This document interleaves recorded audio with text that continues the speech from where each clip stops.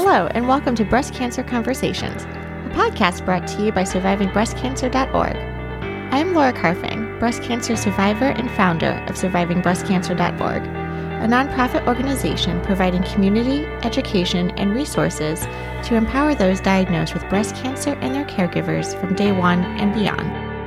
I am really excited to share with you that these webinar series are made possible because of our relationship and our friends at Ciitizen. We have teamed up with Ciitizen to get you full control of your medical records so you can find better treatment options, including clinical trials. With end-to-end military-grade encryption to keep your data secure, Ciitizen ensures that you decide who you share your information with. Your privacy comes first. To find out more about all of these available options to you absolutely free, visit Ciitizen at ciitizen.com/SBC trials. Ciitizen is spelled CIITIZEN.com/SBC trials, and I'll be sure to link to them in the show notes below.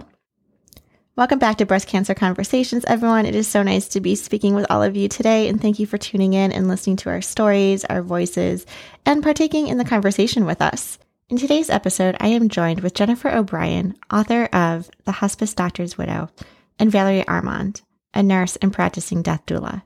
We cover a lot of topics as we talk about the end of life and continue some of the conversations we've been having on the podcast about preparing for one's passing.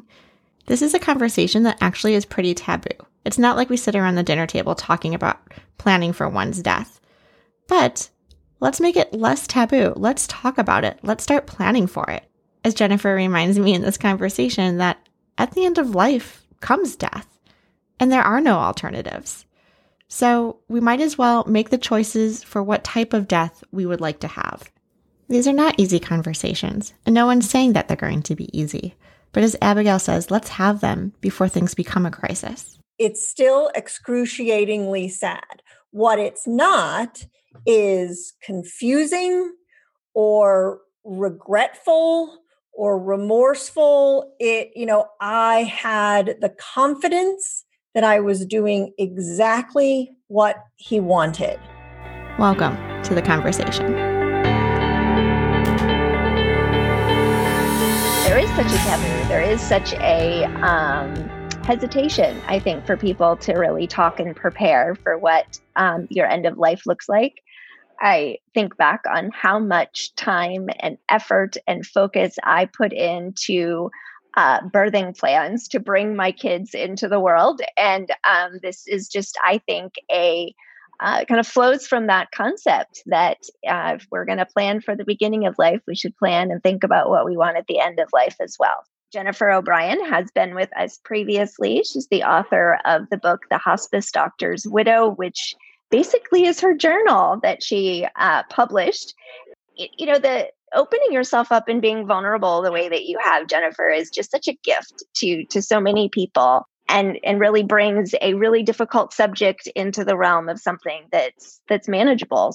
And we also have Valerie Armand, who I met, I think, through Jennifer, actually. And she is a LPN and a certified end-of-life doula. She has over 20 years of experience doing this extraordinary process transition with people. And she has founded a LLC called Exiting Gracefully.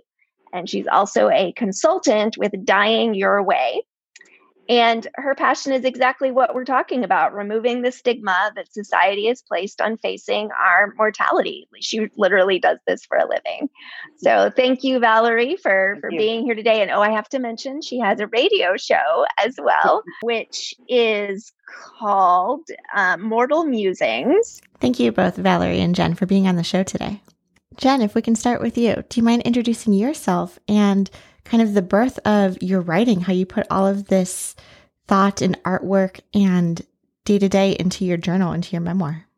Sure, absolutely. Thanks for having me. So I have been in healthcare for 33 years, teaching physicians how to run their practices more effectively from a business and leadership standpoint.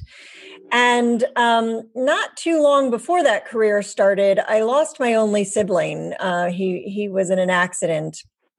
And I lost my mother some years later. And so when in 2010, I was down here in Little Rock, Arkansas, and met a guy called Bob Lemberg, who had been a plastic and reconstructive surgeon for a long time, but had had a neck injury and so had to retrain. And he chose to retrain in hospice and palliative care. So after 30 plus years as a plastic and reconstructive surgeon, he chose palliative care and hospice. And, having lost several people in my family, I knew how important this work was. And besides, he was really cute and fun and smart and all that good stuff. And so we fell in love and we got married. And then in 2015, he found a couple of lumps in his neck and was diagnosed with a metastatic stage 4 cancer.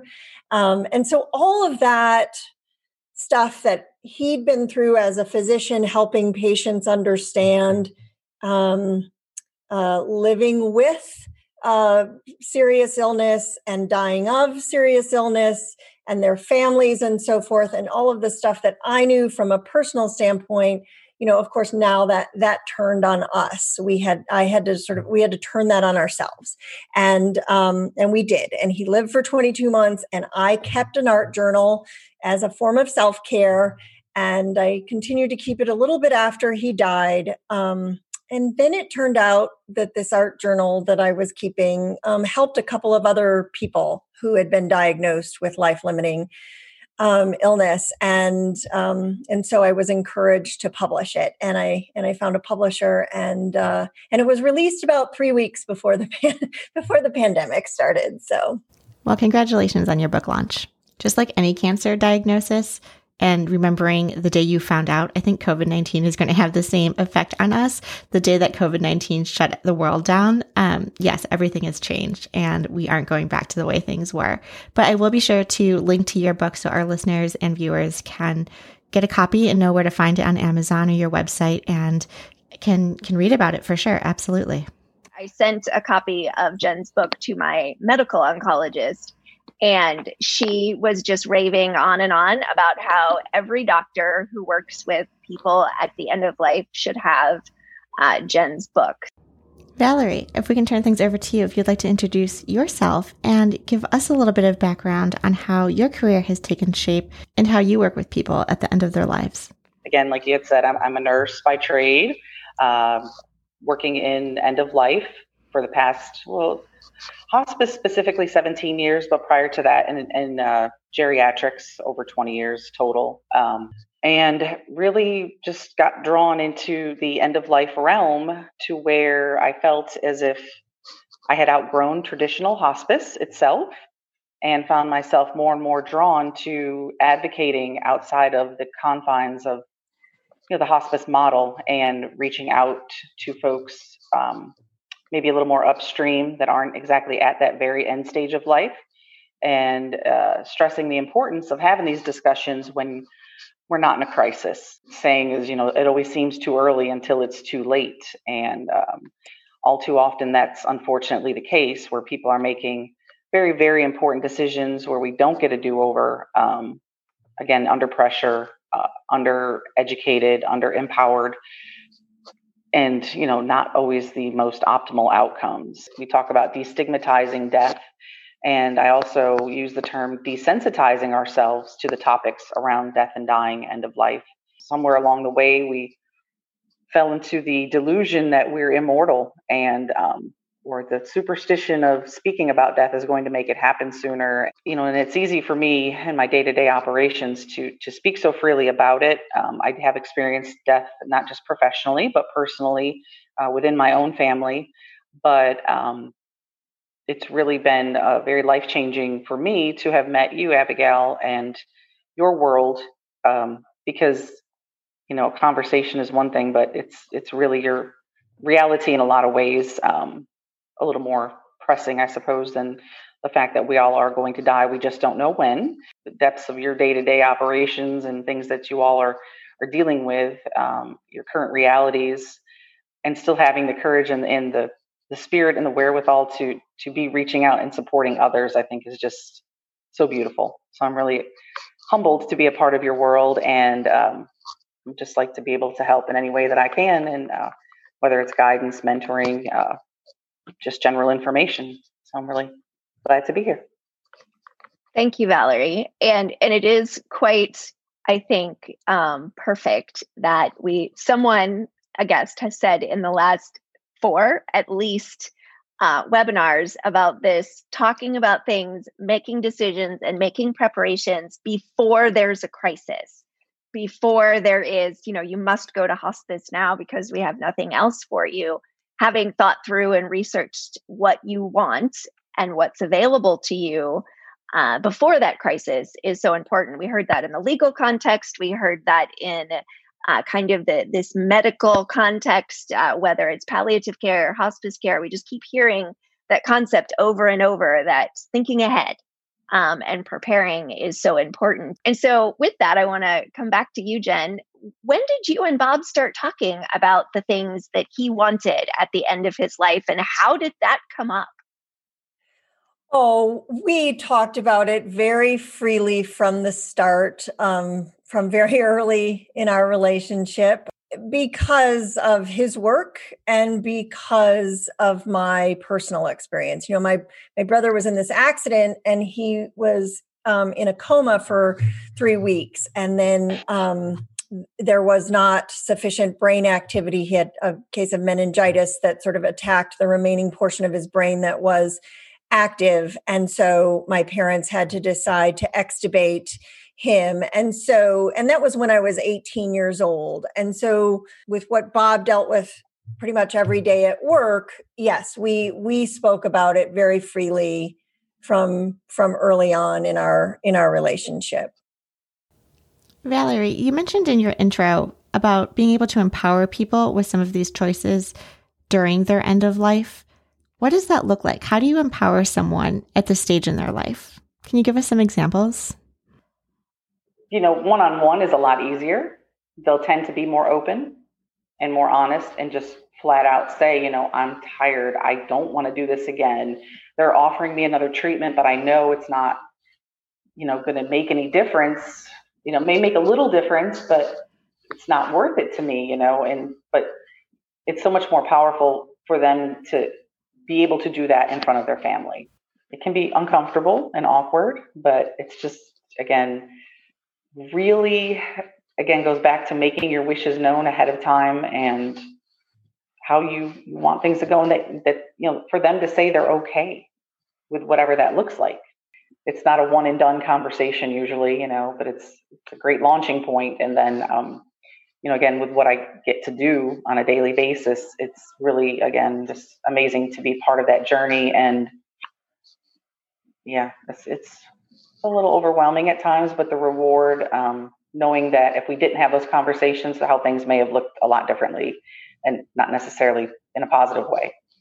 Now, Jen, in one of our previous podcasts, you talked about going through the dying process with Bob was one of the most intimate times that you all had together. And it sounds like Valerie is talking about this powerfulness of being able to talk about your wishes with your family and them really understand that. And it sounds to me like you and Bob had that. Would you talk a little bit about that? The entire thing was pretty intimate, from knowing the details of what he wanted, being the one who knows, that I knew that he wanted to die in inpatient hospice, not at home. I knew that he wanted a mild palliative sedation. I knew that he didn't want any visitors at the very end. We went through all of our things, and we sold our house and moved to a much smaller a condominium so that I would be comfortable after his death living here alone. And as we went through things, art, he was a big art collector and other things, he would tell me and ask, are you okay if I give this to my niece? Absolutely. Or I would like you to give this to so-and-so after I die. He wrote a number of letters and at times asked, to people who were very meaningful to him. And most of the time asked me to sort of read them, proofread them, whatever kind of thing, and then mail them. And so all of that, was super, super intimate. I wouldn't trade that for anything. I mean, it was a level of intimacy that, I had not, I had a closeness with my mother as she was dying, but it was nothing like, how Bob and I came close together. Jennifer, I know you mentioned that Bob was a hospice doctor. What role did that play in him being able to choose that he would prefer to die with inpatient hospice care versus dying at home? So Bob died when he was 69. And he had started working in a hospital as what was then called an orderly, which was sort of a nurse's assistant kind of person. And when he was 18 years old. And wow. At 18, his father, who had been a physician, also said, you have to go work in the county hospital as an orderly to see what this thing's all about. And he did. And an orderly, this was not only was it like more of a nursing assistant, but it was also like what we now call environmental services. So cleaned up after people. The orderly did it all. This was just an old position that just doesn't exist anymore. And he loved it from the moment he started taking care of patients as an orderly at age 18. He absolutely loved it. And so by the time he died, he had spent over 50 years in a hospital, the bulk of his life. He was a very, very shy person. So it was through work that he was able to kind of really relate to people. And we didn't have kids. He didn't have kids. So he frequently volunteered to be on call on holidays so that his partners, could be with their families for the holidays. And so, he was more at home in a hospital than sometimes he really felt at home. So he knew he wanted to die inpatient status. I think for us, the hardest thing, and I've kind of reworked this in my head, but I think he didn't realize how well I knew that and how important, that I knew that was really important to him. But you have to be fairly, sick to be admitted to an inpatient status. And so he didn't end up inpatient until about 4 days. He was outpatient. He was at home hospice for probably close to a week, and then inpatient for like the last 4 days. So he just had this idea. A lot of people have the idea that they want to die at home. And sadly, actually, something like 75% of us think we want to die at home, and only 25% of us are actually able to do that. Wow, that's so interesting. Why do you think that is? Part of it is because we don't talk about what we're talking about right now, because certain things happen when kidneys fail, when certain things happen, people can't be in their homes, right? If they go to the hospital and their kidneys fail and they have dialysis, and again, I'm not a clinician, so I don't know, but there gets to be a point, right, where someone has so much support in an inpatient setting and they're going to die, but they can't go home. And I think one of the ideas of backing this conversation up to earlier in life is that we're gauging, well, now if I do this, am I going to be able to meet that goal of dying at home kind of thing? Are we going to potentially get us into a situation where I can't die at home? And encouraging, knowing that at the end of life comes death, that's how it ends. I mean, there's no alternative. There's no different outcome for anybody. And for someone who has a diagnosis like metastatic cancer, it's going to happen probably that much sooner. So trying to gauge, if that's your goal, then trying to gauge, as you say, yes or no to these additional treatment options, how's that going to impact that ultimate goal? Such a great reminder to begin with the end in mind, right? I think that applies to so many different things. But Valerie, I wanted to go back to you. How do you have those conversations with people about where it is they want to die, and how do you just ask it like that? Like, where do you want to be when you die? Or do you back into it in a more politically correct way? It's every situation is entirely different. Usually it's an organic conversation, kind of have a way of getting to all the kind of topics we need to touch on. I wish there was a textbook way to describe it. It's almost like, I want to say there's an art to it. Just being able to meet people where they're at is so important. Just coming in with acceptance, no matter what their answers are going to be, whether I agree with their answers or not. And it's almost kind of like, I want to say a CSI, kind of just feeling out the situation, the dynamics of the group, whoever it is that you're with, whether it's, adult children, or sometimes it's siblings, and sometimes it's their parents. And people can be on all different levels. There's usually that one person that's, right spot on, knows, what the patient wants. And then there's usually one of those rogue outliers that are just, well, we're not just going to let her die here. What do you mean she's just going to starve to death and we're going to sit and watch her starve to death? And everybody's looking at them like, no, that's not what we're going to do. So it's very interesting. I usually just say a really big prayer, and I don't know sometimes how the words come, but I just feel like it's definitely a gift, because again, it's just like door number 1, door number 2, door number 3, and you don't know what door you're walking through and who you're going to meet, because I get a lot of cold referrals that, I may have paperwork with clinicals and, all the hospital jargon and all, and sometimes they look way worse than you're anticipating. They're very, very much more sick and frail than they looked on paper. And sometimes it's completely the opposite, on, not to be flip about it, but to be a train wreck literally on paper. And then you meet them and it's like, who's the patient, So it's always very interesting and very dynamic, and you just got to be quick on your feet. And sometimes you'll have an entire conversation and everything sounds one way, and then a few days go by and you revisit and it's like, did we even have a conversation?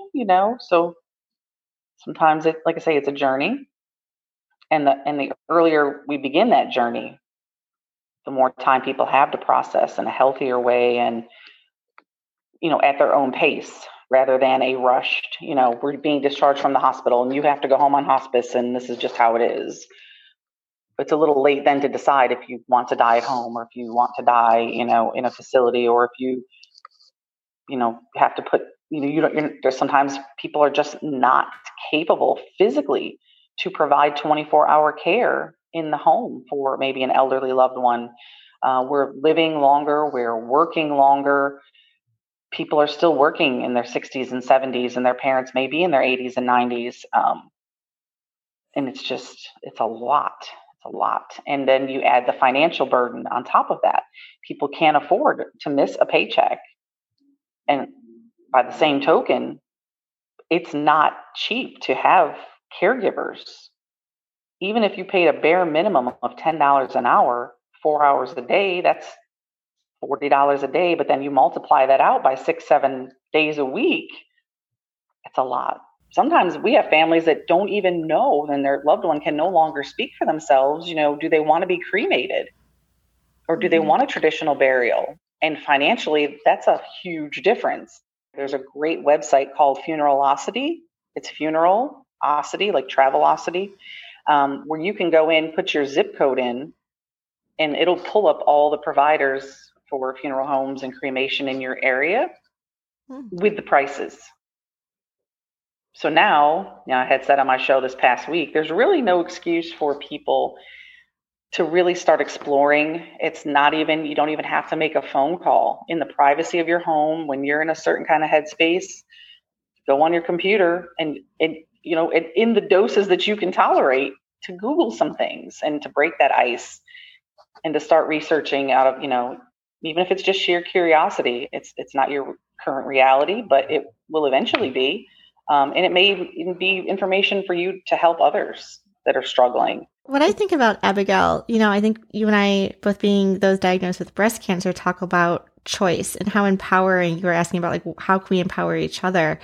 It's having that choice, right? So much has been stripped already, but what do we have control over, and what can we decide and have these conversations? And that in and of itself, I think, is incredibly empowering and hopeful, right? Like, okay, yes, we are talking about death, but if I get to choose how I want that to be, it could be a very beautiful thing. And as we're coming to terms and making sense of our own realities, I think that is just another tool in that toolbox of, okay, well, do I want flowers and what type of music, or do I want to be at home? And then I love those ideas of, okay, well, then having those conversations with your oncologist and your medical team to make sure that you're setting those goals and working towards those goals. You all having the courage to have the conversations, what a blessing and a gift for your family to not only not have to ask so much, but to not have to, they'll be executing our wishes or your wishes, or whoever has the courage to voice them, even if you haven't written them down. At least you gave the family something to work with. So that takes that giant burden of making choices for someone. It completely flips the script. Oh, absolutely. That's the bottom line is in all of this, I think, is, Bob used to say, the patient's going to be fine.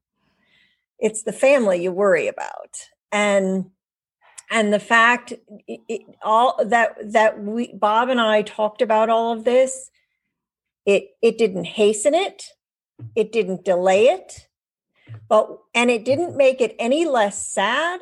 I mean, it's still excruciatingly sad. What it's not is confusing or regretful or remorseful. I had the confidence that I was doing exactly what he wanted. Not only up until the moment he took his last breath, and then as we honored him with his memorial service, and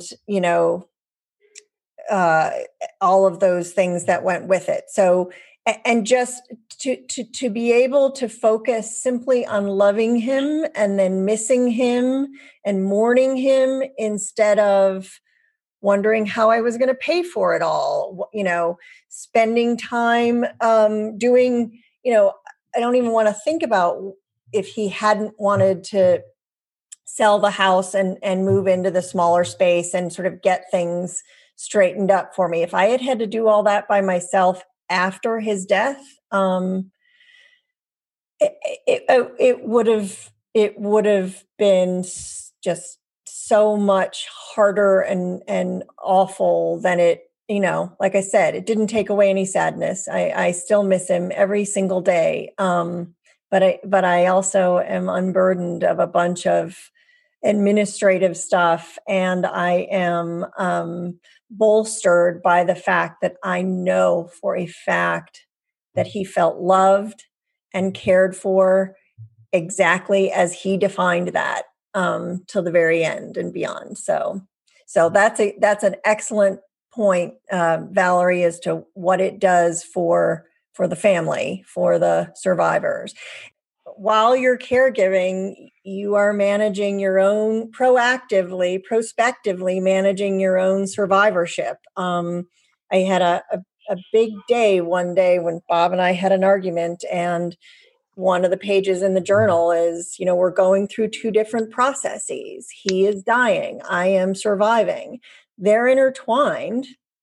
But I will be here, and I will have to live with how I conducted myself. I will have to live, with myself afterward. And that survivorship is so important to your well-being as you go on with life. And I have just really wonderful memories of loving him, up until the end, and things come up, and I thank him. We set up my survivor benefits with the Veterans Administration, and so like every time I schedule a doctor's appointment, I say thanks, Bob, because we took care of that. So so your survivorship and your memories, you're making your memories and you're carrying them with you, and there won't be a chance to do over. There won't be a do-over in all of the caregiving, and there won't be a do-over in end of life. There will be one time. Jennifer, that's such the honest truth. Sometimes it's hard to hear things we don't want to hear, right? At the end of life comes death. It's inevitable, and you only get one chance at it. I want to let our listeners know that I'm going to be reaching out to you, Jennifer, and Valerie, and Abigail, and work behind the scenes to put together a one-pager of all of these amazing resources that we're talking about for caregivers, for patients, for hospice care, for death doulas, etc. Because we're not in this alone, and I feel like it is a resource that, because we don't talk about it at the dining room table, as I started off this conversation, we don't really know about it. What happens at the dining room table is we hear stories about how we don't want to die. We hear the gossip of, have you heard what happened to so-and-so? Gosh, I hope that doesn't happen to me, right? We'll be putting together that one-pager, so please stay tuned. We will be having a blog coming out with it and resources on our website. I would like to thank all of our panelists for taking the time to share such amazing, beautiful stories with us today and taking the time to be on Breast Cancer Conversations. Thank you for tuning in and listening to our podcast. If you would like to find out more about our organization and upcoming events and ways to connect, you can find out more by visiting our website at survivingbreastcancer.org. I would like to acknowledge that all of the information on our podcast is from personal experiences, and it is not a substitute for professional medical advice. You should always consult your medical care team. If you're looking for specific topics or would like to be a guest on our show, feel free to contact me directly at laura@survivingbreastcancer.org. And of course, we have a couple social media handles you can follow us at as well. For example, Surviving Breast Cancer Org, all one word, as well as our podcast specifically, Breast Cancer Conversations. Until next time, keep on thriving.